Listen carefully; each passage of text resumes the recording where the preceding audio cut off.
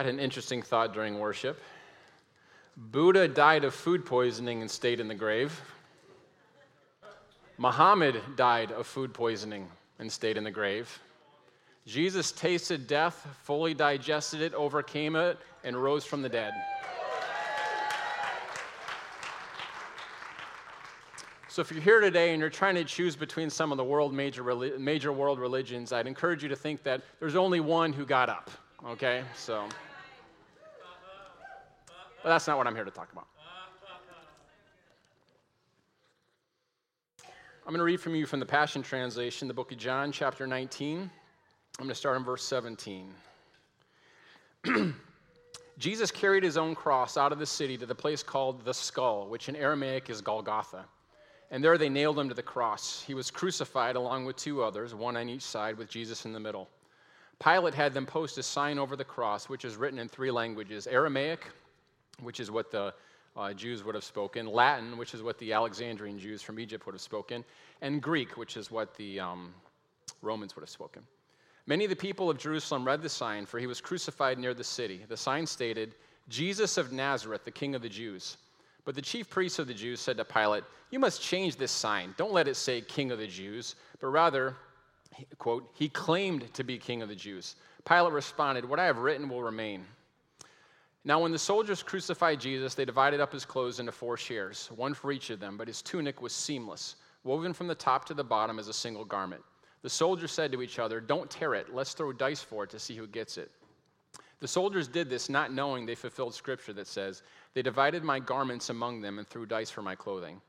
Mary, Jesus' mother, was standing next to the cross along with Mary's sister, Mary the wife of Clopas, and Mary Magdalene, 3 Marys at the cross. When Jesus looked down and saw the disciple he loved standing with her, he said, "Mother, look, John will be a son to you." And then he said to John, "Look, she will be a mother to you." From that day on, John accepted Mary into his home as one of his own family. Verse 28. Jesus knew that his mission was accomplished, and to fulfill all scripture, he said, "I am thirsty." A jar of sour wine was sitting nearby, so they soaked a sponge with it and put a stalk of hyssop on it and raised it to his lips. When he sipped the sour wine, he said, "It is finished, my bride." And then he bowed his head and surrendered his spirit to God. It's interesting, the Passion Translation translates it, "It is finished, my bride." So Jesus spoke Aramaic, the Jews would have spoke Aramaic, and so a lot of times there's some richness in looking what the Aramaic language would have been behind the Greek text of the New Testament. And so if you spend any time around Brian Simmons, he's big on homonyms, okay? So homonyms are, you probably haven't used the word homonym in the last week unless you're like an English teacher. A homonym is a word that sounds the same but has a different meaning. And so like the word can, kick them in the can, drank out of a can. Yes, you can, right? Okay, it's like the same sounding word but different meanings. And so the word here is kala, and it can be translated as finished or completed, but it can also be translated as bride. So the Passion Translation uses both concepts. It is finished, my bride. I want you to just kind of catch that shift there, that Jesus' last words on the cross were about his bride. One of the most mystical and I think thrilling things the Bible paints is this picture of us, somehow Jesus is the bridegroom, and the church somehow coming together in union with him as the bride, the wife of the Lamb. Listen to Revelation 21, verses 9 through 11. Then came one of the 7 angels who had 7 bowls full of the 7 last plagues and spoke to me, saying, "Come, I will show you the bride, the wife of the Lamb." And he carried me away in the Spirit to a great high mountain and showed me the holy city Jerusalem coming down out of heaven from God, having the glory of God. So I want you to notice, John is invited to see the wife of the Lamb. He says, "Come."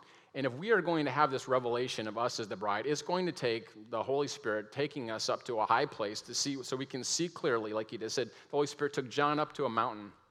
We need the Holy Spirit to take us up to show us reality for how it really is, if we're going to get this bride thing. So I'm going to try to paint some pictures today, but we need the Holy Spirit to breathe on you, because this is one of the most exciting things in Scripture that I've ever come across here. This morning, I want us to be led by the Holy Spirit to see who we really are, the bride of the Lamb. It's interesting that the very last topic of the Bible deals with this New Jerusalem, which he says is the bride. Here's the picture.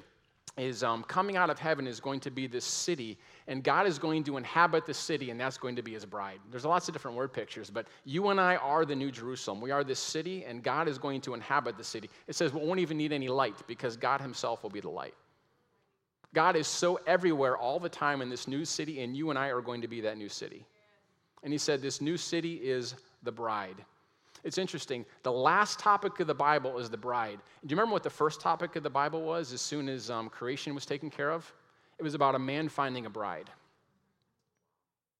The very first thing is you have a man finding a bride, and the very last thing in the Bible is you have the lamb finding a bride, and they live happily ever after. That's the bookends of the Bible, is a bride. And it's interesting, so when we go back to Genesis, I want to spend a little bit of time there, but we're going to get a little peek at what it means for a man and a woman to become one, because it's a picture of what Jesus wants to have happen with us. Remember, today I want the Holy Spirit to engrave in your heart who you really are. This isn't just some theological truth. This is romance. This is the romance of heaven. The way the Bible starts out is the way that it finishes. So in the beginning, God creates the heavens, the earth, the animals, the birds, the fish, and then he takes some dirt and basically coughs on it, breathes on it, and it becomes a man. And so this man goes around and he begins naming the animals. So there's no one greater than Adam on the earth. He was kind of Lord over all creation under the Lord of creation. So Adam is the greatest on the earth, and as he goes and he begins to investigate the animals, and as he investigates them, he names them. Whatever you name, you have authority over. You own. And so Adam is the owner of creation. He has authority over all creation. He begins to name these animals. And as he does it, he notices that as he looks in the eyes of these animals, they're not like him. They're similar to him in a lot of different ways, but he can't have fellowship with an animal. So a little while ago, my family and I went to the zoo, and they weren't the gorillas. I can't remember what they were. They're the ones with like the rainbow faces, and it looks like their bottoms are turned inside out. You know, it's like, oh, those are so cute. And they turn around and you're like, oh my goodness, what's going on down there? It's like, what happened? It was those animals. And so I'm just going to call them gorillas, even though they're probably not gorillas. Baboons? All right, we'll call them baboons. And so it was interesting. So, we got the little glass in between us. And so there's this one that was sitting there trying to eat. And this other, there were like two babies. And the other baby kept coming over, hitting it, and running away. It came over, hitting it, and running away. And was trying to take his food. And they began to chase and wrestle. And then, like the giant baboon, stood up and started walking towards them, and they instantly scattered and behaved themselves. I'm like, I've seen this play out 100 times in our own household. And so then the baboon turns its back, and the kids begin fighting again. They begin tapping each other, hitting each other, trying to steal the food, wrestling. And the big baboon comes up and picks the one and throws it across the thing. That's never happened in our household. And so we look, and it's like, we can see some similarities in there, but if you were to look in the eyes of the baboon, you would not see someone like yourself. You cannot have fellowship with that kind of being. So Adam, I'm sure the parrots heard him talking to God, and they began to mimic what he was doing, but he couldn't have fellowship with the parrot. I'm sure the dogs began to follow him around and enjoyed all of that stuff. And I know your dog is different, that you can actually have fellowship with I understand that. But just get the theological point. You can't really have fellowship. Your dog cannot share his heart with you or her heart. I know I'm losing some people here. Don't send me emails on this one. But it's the truth. Your dog is literally sitting there thinking, I wonder if they're going to scratch my belly. I wonder if they're going to give me a treat. Okay, that's what your dog is thinking. I see all these heads shaking. No, okay. That's not we're talking about the bride, okay? This is not the main point. I hope I haven't lost everybody here. But here's Adam, and so God says this. He says, it's not good for man to be alone. He wasn't alone. He had all the different animals, but he had no one like him that he could commune with, that he could have true fellowship with, that he could really relate to. Okay, remember, what we're going to see in Adam and Eve is going to be a picture of us. So I want you just to begin to draw the parallels. I'll draw them for you, but feel free to go ahead and fill in the blanks so you can see where I'm going here. Adam was different than any other kind of animal. But Adam was actually also different than any other kind of human. It says when he made Adam, he made him male and female. So there's never been another human being like Adam because he was plural. He had all of the maleness and all of the femaleness on the inside of him at the same time. Then God does the first surgery. He causes Adam to fall asleep, and he took Eve out of Adam. The one became two, and then the two are going to become one. Okay? So I'm a little jealous here because when God made man, he took a bunch of dirt and basically blew on it, right? But when he takes Eve, he fashions her out of this rib. It says he fashions. I'm a little bit jealous. I feel like the women got a little bit more attention than us here, but it probably explains some things here. Genesis 2, verses 21 and 22. So the Lord caused man to fall into a deep sleep. And while he was sleeping, he took one of the man's ribs and closed up the place with flesh. So he ripped out the rib, sealed it back up. Then the Lord God made a woman from the rib, fashioned her from the rib he had taken out of the man, and he brought her to the man. God caused Adam to fall asleep. This is why men do not understand women, is because we were asleep while she was created. Like, we have no idea how this whole thing happened, all right? Right, there's only 2 times in a man's life when he doesn't understand a woman, right? Before marriage and after marriage. Other than that, yeah. So for those of you who are saying, I feel like a woman trapped in a man's body, that already got taken out of you back in the garden. That's not true. You're believing a lie. Again, not my point, but there's some truth there. She was taken out from him and was completely distinct from him, and yet she was completely a part of him somehow. She was actually Adam in another form. It's interesting. So it's like Adam wakes up, and when he looks up, and God instantly has this marriage ceremony happen. And, he sees her, and he goes, whoa, man. And he called her woman. No, that's actually not how it happened. It's actually pretty close, though. So the Hebrew word for man is ish. And he sees her, and he goes, ish, ah. That's the Hebrew word for woman, is isha. And so it's kind of like, whoa, man. I mean, it really is almost like that. He sees her, and he's saying, I'm seeing someone who's just like me, but she's not me, even though she's a part of me. Okay, that's kind of the idea there. You look like me, but in a different form. Again, I want you to see the husband and the wife. This is a picture of Christ in the church. Okay? We're going to see that in Ephesians here in just a second. The Bible says that God he brought a suitable helper for Adam. The King James word is helpmeet, which is completely useless today. Okay, maybe that was like something powerful back in 1611 when the King James Bible was written. Today, to call your wife a helpmeet is not like really, it's not really the powerful word behind it. Or even suitable helper. It's kind of like God brought Adam a maid to help around the garden. I mean, that's kind of what it sounds like in that translation. That's not the idea, women. So before you like rise up and are like, oh no, you didn't. Okay, we're not going there. No snappy Z's at me, all right? Here's where the word help, okay? There's an English scholar that did a great study on this. He said it could be translated power, strength, or rescue. So remember that passage in Psalm 121, it says, where does my help come from? Same Hebrew word as the wife becoming a help. My help comes from the Lord. Okay? It's the exact same word. The word describing a wife of a man, it's a profound picture of the assignment and the privilege that a man and a woman have of ministering together and representing what God is like here on the earth. Remember, everything we're talking about here is a picture of Christ in the church, okay? So that's the word help. It can mean power, strength, or rescue. The word meet or mate, that gets translated M-E-E-T, not M-E-A-T, like she's a piece of meat. Like that's not the picture. So that's a homonym. Well, actually, that's a different one. Anyway, so here's the translation of that second word. It means to face or to be opposite of. So get this picture. It's not good for man to be alone. I will make for him a power facing him. I will make a strength opposite to him. I will make him a rescue that looks him in the face and supplies everything that he's lacking. I know you're thinking, what's God lacking?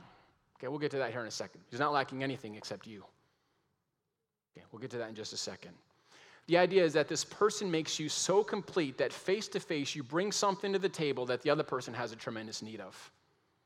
There are a lot of people, there's this argument that goes on about the concept of women in ministry. It's just absolutely boggling to me, where they say, women, they can't be in the same level of ministry as men, that, they can teach the kids and they can teach other women, but they can't really teach other men, and da-da-da-da. And so that theological view would be called a complementarian.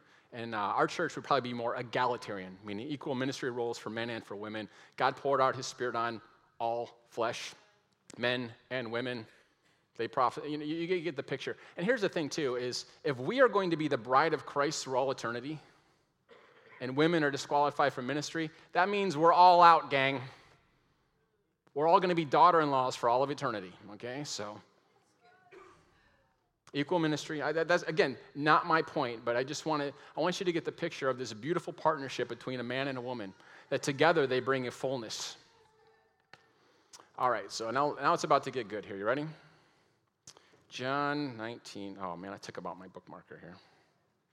Okay, you guys ready for this? John 19, this is just the very next verse I was reading out of. The Jewish leaders did not want the bodies of the victims to remain on the cross through the next day because it was the day of preparation for the very important Sabbath. I want you to get this picture. The Bible records the very hour that Jesus was being crucified. The very hour that he was hanging on the cross, it was the Jewish Passover celebration where the priests were over in the temple crucifying the Passover, or slaughtering the Passover lamb. You have the ultimate Passover lamb hanging on the cross from noon till 3, the Bible records. That's the very hour that the Jewish rabbis were sacrificing the lamb for Passover. But I'm not here to talk about that. But I could, that'd be good. So they asked Pilate for permission to have the victims' legs broken to hasten their death and their bodies taken down before sunset. So the soldiers broke the legs of the two men who were nailed there. But when they came to Jesus, they realized that he already died, so they did not break his legs. But one of the soldiers took a spear and pierced Jesus' side, and blood and water gushed out. Just as Eve was taken out of the side of Adam, he birthed his wife out of his side, so Jesus birthed his bride out of the side of his church. Out of his side came the church. Remember, we were in Christ. That in Christ, and now we came out of him to form someone who is just like him, face to face, a strength, someone who's able to represent him in a completely different way. Jesus not only died for his bride, he gave birth to her at his cross. What were his last words? My bride. I want you to get this. Just as Adam couldn't have fellowship with a gorilla, he needed someone just like himself to have fellowship with. God, who is life himself, can only have fellowship with his own kind of life. So he makes us born again, or born from above, or born from the Spirit. And he puts his life on the inside of us. So now that life on the inside of us makes us a completely different kind of person who can have fellowship with God himself.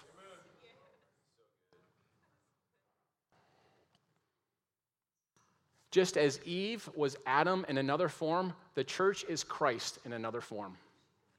I'm about to say some things that may sound like heresy, but they're in the Bible. Just as Christ can only have fellowship with someone just like himself, so we need the Spirit of God working within us to make us into the kind of person just like God. See, when the church, there's women's lib in the church in the spiritual realm. Here's women's lib in the physical realm. I don't need a man. I can do it on my own. I don't need anything he has to do. We're free. We're powerful. We're this and that. Okay? When that attitude begins to get in the church, you no longer have a church. You know what? We'll just do services in our own human wisdom, and we'll figure this thing out. We'll get the best business strategies, and we'll do this and that, and we'll ask God to bless it every once in a while. But we don't really need God. We've got our own best strategies. We're going to go and we'll do this outreach.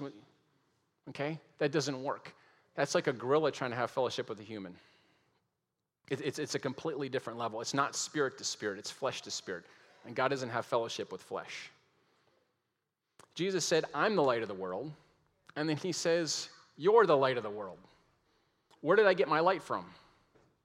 I got it from him. You have to see. He's making me of the same nature as himself. Guys, God's plan is to fill this earth with a bunch of lookalikes of his son. That's your destiny, is you are going to look, feel, act, and breathe like Jesus. That's the person he's making you into. So I've used these two illustrations before, but I just love them. So imagine I had a cup of hot water here and a tea bag. And as I take that tea bag and put it in the hot water, we call it steeping. It's interesting, in England they call it infusion. So what happens is the leaves don't become the water doesn't become the leaves, but the strength of the leaves gets infused into the water, so it's no longer called colorless, tasteless water. It's now called tea. There's a passage in Philippians where Paul says this, it's no longer I who is living, It's Christ expressing his life through me, or one translation says, Christ who has infused his life into mine. I don't become Jesus. Jesus doesn't become me. But somehow the two of us have come together so one that it's hard to tell one from the other at times. And his strength is flowing into my life. And as I'm depending on him, loving him, enjoying him, spirit to spirit, I am someone who can come face to face with him, bring a strength to the table, and represent him clearly what's lacking in this world. That's who you are. That's not who you're trying to be. This is who you now are, and God is. It's like an army has invaded your spirit, and it's working its way into every single part. What you see, taste, hear, smell, and feel. Another illustration, which I've only used once, and for obvious reasons here, I almost chopped off my finger. But I brought this sword up on stage, and some of you remember that. And the person who handed me the sword said, "Hey, whatever you do, don't cut off your finger, ha, ha, ha." And I was like, yeah, duh. And so I get up here, and as I'm telling the story of the illustration, I began to, you know how you like go perpendicular to the blade to see how sharp it is? I'm like, this doesn't really feel that sharp. And this is going on in my head as I'm doing this illustration, which I'm about to tell you. And I thought, I don't know why I did this. I just thought, I just kind of slid it the other way, like parallel with it, and it just cut deep into my finger, and I'm like bleeding, and like Ziners are running up, like trying to stop the blood, like find the femoral artery. I mean, it was just terrible. It was just ridiculous, okay? But pretend I have a sword. Pretend they won't even let me near butter knives. It's so embarrassing. The staff's like, no, take it away. We'll butter it for you. It's humiliating. It's actually humiliating. It's ridiculous. The sword, we'll say it's made out of steel. I could plunge the sword into the fire. The sword doesn't become the fire doesn't become the sword. But the fire so interpenetrates the molecules of the sword that the sword is now able to do things that normal swords couldn't do. I could take that sword, interpenetrated with this flame, and I could touch it to paper, and it would catch on fire. You and I have been so interpenetrated by the Spirit of God that we can now do things that normal human beings can't do. We can actually lay our hands on things, and they catch on fire. People get filled with the Spirit. People get healed. We begin to get revelation from heaven's perspective and be able to speak things out the Bible calls prophecy, and it actually causes those things to happen in that person's life when they agree with them in faith. Ephesians chapter 5, verses 31 and 32 picks up on this idea. Therefore, a man shall leave his father and mother and hold fast to his wife, and the two shall become one flesh. So he's talking about this marriage. He's actually quoting Genesis, the passage that we read. But he says, this mystery is profound, and I'm saying that it refers to Christ and the church. Whatever you're realizing about marriage here, these truths in the Bible, he's saying this is just a parallel, it's a microcosm, it's a type and shadow of the way that Jesus wants to behave with his bride. The Lord has created the church to stand before Jesus, the bridegroom, fully equipped face to face to bring what is necessary to see his will fulfilled on the earth. We're someone just like him. You're like, I don't feel like him. Well, that's who you are in the Spirit. That army has invaded, and it's beginning to work its way out into your mind, will, and emotions in your body. Out of intimacy with God, we've been given the assignment to represent him on earth. You're being fully trained to stand before this King of Glory as the wife, as a power facing him, as a rescue that looks just like him in his face. I mean, it's awkward to talk about God needing anything, because, part of the bride is that she comes to the groom and she fulfills what's lacking. And so theologically, God needs nothing, but without you saying yes, he's lacking you. God chose you and me to carry out a purpose on earth. And here's the thing. It's not like we're just imitating him, like we're all going to do the same thing. We're all talking the same way. We're all dressing the same way. We're like Jesus. It's not like that. There's a unique aspect of you in which no one can represent that aspect of Christ in the way that you do throughout all of history. There's something so unique in you that when you come alive, when you surrender to him, you actually become the most you can be. Like, hold on, that doesn't make sense. I'm surrendering to somebody else, and that sounds like bondage. Yeah, but in the kingdom, everything's upside down. The first will be last. The least will be greatest. Those who are surrendered are the most free.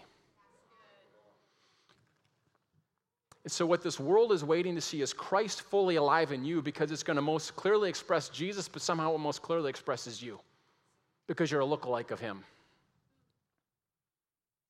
I know, it's weird. I don't know how it works. We can be that helpmeet, that suitable helper that fills up what's lacking on this earth. And here's what's lacking on this earth is a revelation of him. Gang, this world isn't going to know what Jesus is like through any. It's Christ in you, the hope of glory. It's Christ on the inside of you is the hope of this world seeing the manifestation of Jesus, what he's like. The unveiling of Jesus is happening through his church. It's not going to happen like through some movie. You're like, oh, that's what he's like. No. It's going to happen through his people, his bride, standing face to face with him, filling up what is lacking on this earth, a revelation of what he's like. But the Bible uses some different pictures. I'm actually almost done. I only have one more page. Easter miracles again. The Bible uses some pictures, and they kind of all point to the same thing. Jesus says, I'm the vine, you're the branch.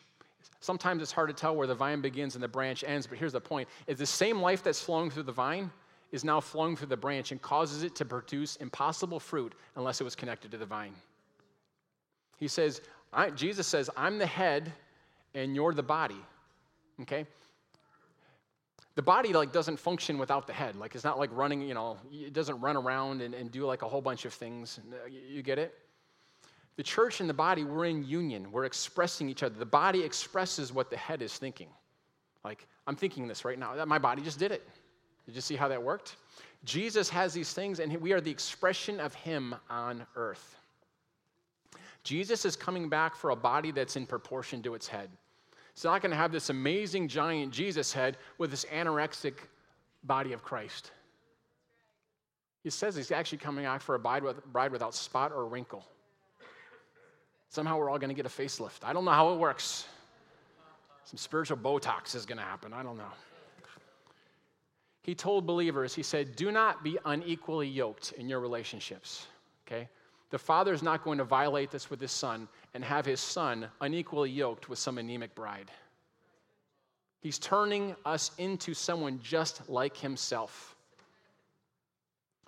Just as Eve was birthed out of the side of Adam, and he said, I see someone just like me. She's a power facing me. Face to face, she brings a rescue and brings something to the table that I'm lacking. In the same way, Jesus, he birthed the church out of his side on the cross. Out flew the blood, which was for the redemption, and water was life. Every birth that you've ever been to, there's water and blood that flows. I'm not going to get any more graphic than that. You're welcome. And there was a birthing on the cross where the water and the blood flowed. And he birthed a people who would look just like him, who would be face to face with him, who would bring a strength and a rescue and fill up what is lacking on the earth, a revelation of him. So let me translate it for you like this way. It's not good for man to be alone. So I will make for him a power facing him. I will make a strength opposite him. I will make him a rescue that looks him in the face. This bride will fill up what is lacking on earth, a full revelation of the bridegroom. Let me read you the verse we started with. When Jesus had sipped the sour wine, he said, "It is finished, my bride." Then he bowed his head and surrendered his spirit to God. When Jesus gave himself on the cross, he was thinking of you. What he started with, a man looking for a bride, right at the cross, we have a bridegroom looking for a bride. And at the end of history, the Lamb of God, the bridegroom, will find his bride, and they will live happily ever after. He was looking to the time when you would take him as a seal upon your heart. For him, the cross and the grave was not some cruel experience. It said it actually was a joy that was set before him because he saw the day when the bride would come to the bridegroom face to face. The very last word of your king as he died for you was a sigh for his bride. That's who you are, gang. We, as the people of God, are the bride of Christ. I just want you to get those pictures of him hanging on the cross, thinking about you. So here's what I want to do. I want to take communion today, and so you